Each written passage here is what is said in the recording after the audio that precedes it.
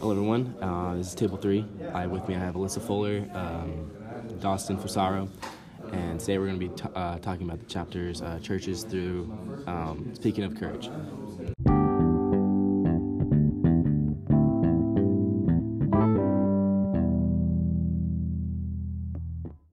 I'm Alyssa Fuller. I'm Tom Leonard. And I'm Dawson Fusaro. My chapters are Church and The Man I Killed. My chapters are Style and Ambush. And my chapter is Speaking of Courage.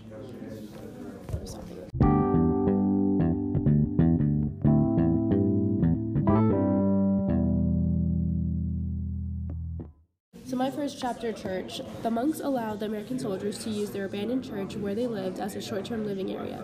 Why do you think they allowed this? Does it seem weird that they welcomed the troop in? Explain. I mean, monks are just like, they're just like nice, like, just like in general, you know? So like with their religion? Yeah, they're like, you know, like for Christians, you know how they always like help the poor, feed the hungry. They have to be welcomed. Yeah, they welcome, you know, these men have been through terrible things, like, and people dying right in front of them and just killing other people, so they... Do you think it's where they allowed them in, even though they're on the opposite side? I would say no, because like I don't think they're so all either. like the monks don't choose sides. They just have like their own side. They're just trying to be. They're being neutral. Yeah. Yeah, they're just monks, you know, just trying to spread peace, love, and positivity. Yeah, exactly. So they're just, you know, they love everybody. So my next question is: as the men were living there, the monks cleaned their equipment. Why is this significant in this chapter? Why do you think O'Brien added this chapter in the first place?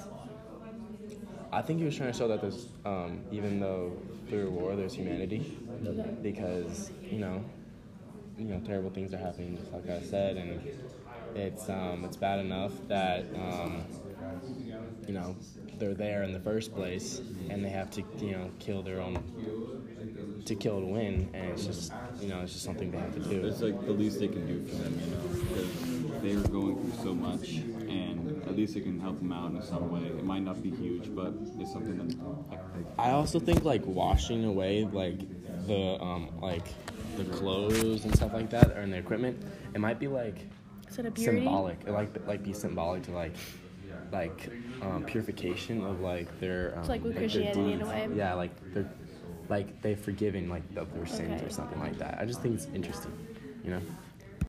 My second chapter is The Man I Killed, and I got a quote. Tim, it's a war. The guy wasn't Heidi. He had a weapon, right? It's a tough thing for sure, but you got to cut out that staring. Why was O'Brien in depth in the way he killed? He described the man he killed. Was this his first victim or his last? Do you ever think he'll recover from this guilt, even though he was in war and the man who had killed was on the other side? I mean, killing people is just... Okay, I'll take it one step at a time. I think the reason why he went in depth into the way that he did, the description of the man he killed is like so graphic. Yeah, that's the word. Graphic. It's graphic because it's the first person you killed. You're never gonna not. it sticks in their memory. Yeah, it's like a trauma at this point. Like, yeah, it's just like a trauma now, I bet. Especially since we notice that like Tim is an emotional person in the book. And so, that's proof in the first freaking 5 chapters when he's talking about when he was, remember when he was in the lake? Yeah. He was like, all those people, like he just imagined all those people around him as he was about to go across Canada. So the chapter is called The Man I Killed. Do you think was his only person he killed, or was this his last? I think it was his first in that perspective, and I think it was his only because I don't think he got over his first kill. I think that it stained him for the rest of his life. Yeah, I'll be contrary here.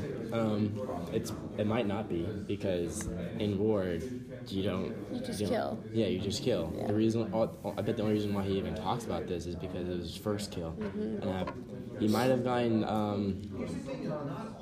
not like used to it, but like just like tuned all the other ones out, so that way he doesn't have to like experience this type of trauma again. Because brains do that.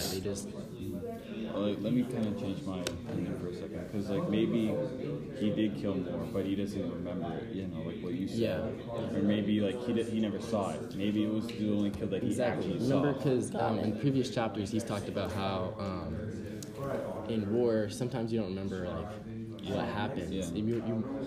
He was talking about how like sometimes you remember like the small things and stuff like that, or like one specific little detail. So like PTSD has probably a huge factor in that. Although there's just a lot of factors, but yeah. Okay, my second question, is after the man had been dead for a period, Kiowa went up to him and took all his belongings, even the sandals that had blown off of him at the time. Why? Looks like Kiowa's a weird person. I don't know. I mean, it's supplies, right?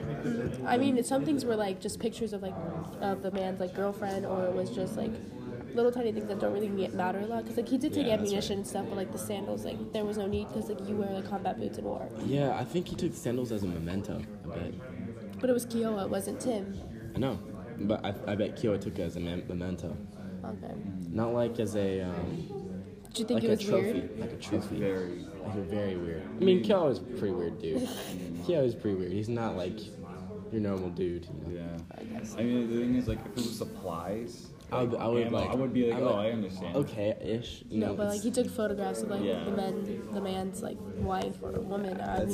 Really odd. I mean, that's like a huge red flag. Like, hey, this guy Alright. is kind of special. Weirdo.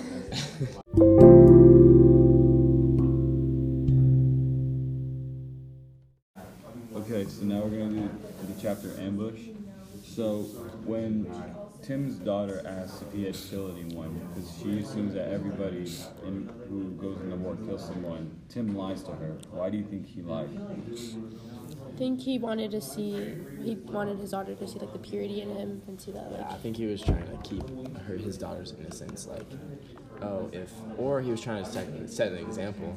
He could say it like. That everyone kills in war.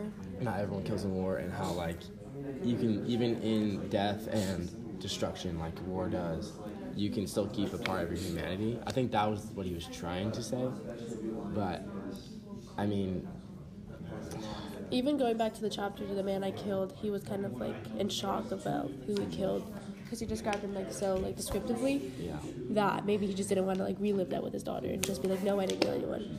yeah. It's just again post-traumatic justice disorder. It's not like. Now, like, would you think that he lied to her for his own like mental state, or do you think it was just for his daughter's I state? thought it was for both. I think it's Yeah, for both. because Tim doesn't seem not selfish, but like he Not thinks sensitive. beyond. Yeah, Yeah. he's not insensitive because he's a smart guy, so he'll think about like things that might happen if he does tell her. Consequences. Yeah, consequences or stuff like It also had effect with the PTSD that he got from that kill and how it has impacted him over Yeah, time. he just doesn't want to like relive it through his daughter. It's not good. So the second question is, when Kiowa tells Tim it was a good kill, do you think it changes Tim's traumatizing perspective on the first kill at all? Why or why not? I don't think it does anything. I just think it's just a weird dude putting a little comment. It's just weird. Like, what? I think Who Kiowa says was just that? used to killing men, so he's like, oh yeah, that was a good kill. Because like the way he killed the man was he just saw like a man walking in from a what's called foggy kind of roadway, and he just threw a grenade and blew the kid up. So it was kind of like what's it called? It's Pretty like crazy. just a quick reaction, and I don't even think he even knew what he was gonna do. Do you think it worsened his perspective on it? Possibly, because I mean he didn't even try to kill him. I mean he did, but at the same time he didn't know what he was doing. I don't think he needed that Because kind of like he like thought before affirmation. he like reacted, I don't think he needed that kind of like affirmation from Kiowa. especially how traumatic it was. Yeah, when just by himself. Yeah. And Kiowa's like, hey, like nice job, good man. job. And, and, you know, Killed someone. and now he's like, what? What? I didn't mean to. I'm sorry. Okay, so my second chapter style. When the men are dragging the girl's family's dead bodies out of the rubble, as she's dancing, she puts her hands over her ears. Why do you think she does that? It could be a part of the dance where she's just like symbolizing that. Or it just could have been because he didn't want to know, like she didn't want to, I don't know, hear the bodies. Because I mean, she kept her eyes open, but she closed her ears. Maybe it's Like, you know what I'm saying? Like it's weird to think about, but because Maybe it the girl was, because she blind. was different. Yeah. She could be blind. And, maybe like, the girl's blind. maybe she could hear, like her senses and her hearing were better. That's a good thought, but we don't know. So No, yeah, I'm just speculating. yeah. Because like in the chapter it says that her eyes are half closed. Do you think that would be like maybe she is blind? Yeah. She could she could be like trying to hide the fact that, and she's just It could also be part of like a ritual, because I mean she was dancing for the death, and maybe she was just like maybe it was like she just didn't want keeping it in. Maybe it was like a spiritual thing. Like I can't hear them like pass on or something. I don't know. It can be interpreted in many different ways. It's just kind of like what your background has been like. Yeah. So. Where she really came from. Yeah. Okay, so then the second one. When Azar goes to mock the girl's dance and like goes next to her and starts jumping all around, Henry grabs him up and threatens to throw him in the well. Why do you think he does that? To show respect. Yeah. Because He was insensitive. yeah, it's rude and She just lost her family, and he didn't really care. Just making fun of her dance, because like her dance is part of a ritual yeah, and a it's part of her culture. Yeah, part of her life, everything. And I feel like even if she was like, you know, her family just died, so I feel like if someone had pointed a gun at her, she still would have kept on going. Yeah. Because It's a part of her. it's a part of her culture and everything. If she didn't, I feel like if she might have like had this like thought like, if I didn't do this, then I'd be like disgracing my family or trying to speak ill of them or you know, something like that. Yeah.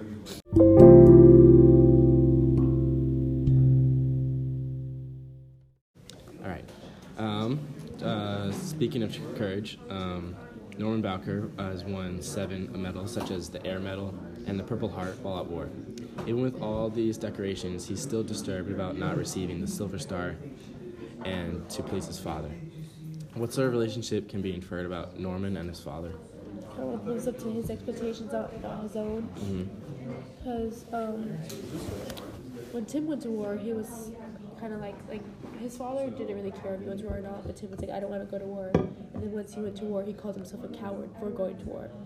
So Tim going to war was all about him and like his virtues, but Bauer was probably more of his father's virtues, and I want to please my father because maybe his father went to war That's a a while good point. ago. It's a really good point, like different perspectives and like different reasons for going into war. I never thought about it like that. It's good. You know, I think he just needs the acknowledgement from his father, because like that's all you like. The number one like man, I guess you can say in your life is always going to be your father. So you always want to get that recognition that Yeah, he just wants to please him. Yeah, he just wants to be like him. He just wants to get the acknowledgement and respect that he wants from him.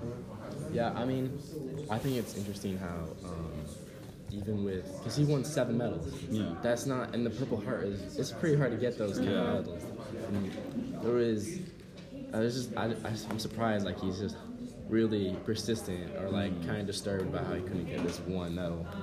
Or Had to live up to his expectations that his father had for him, and when he didn't get that specific medal, he was just like it's like, ashamed oh, of himself I in a failed way. or something. Yeah. Okay. At the end of the chapter, Norman Bowker completely submerges himself into the water with his clothes, or into the lake. What can you understand about like his kind of actions and like why he did that? I think it's just because like he didn't get the silver medal or whatever. That, like he just feels like this emptiness inside of him, and he just like wants to get rid of that emptiness. And he just wants to be by himself, and he won't be disturbed inside of the lake.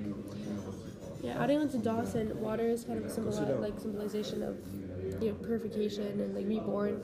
So after that, he probably just wanted to be purified and really understand like his virtues instead of his father's. Yeah, he's I kind of liked it because as he was coming up from the water, he stood there and he just like saw the fireworks from his small town, and he just said, "Wow, pretty good fireworks from like a small town." And I was always wondering like why did he even include that, but like. Probably just rebirth. Yeah, it's like a rebirth, like I have come to acceptance with like what I have, and I think it's kind of Really beautiful. grasp the better things in life. instead of just winning one medal for his father. Yeah, it's kind of poetic.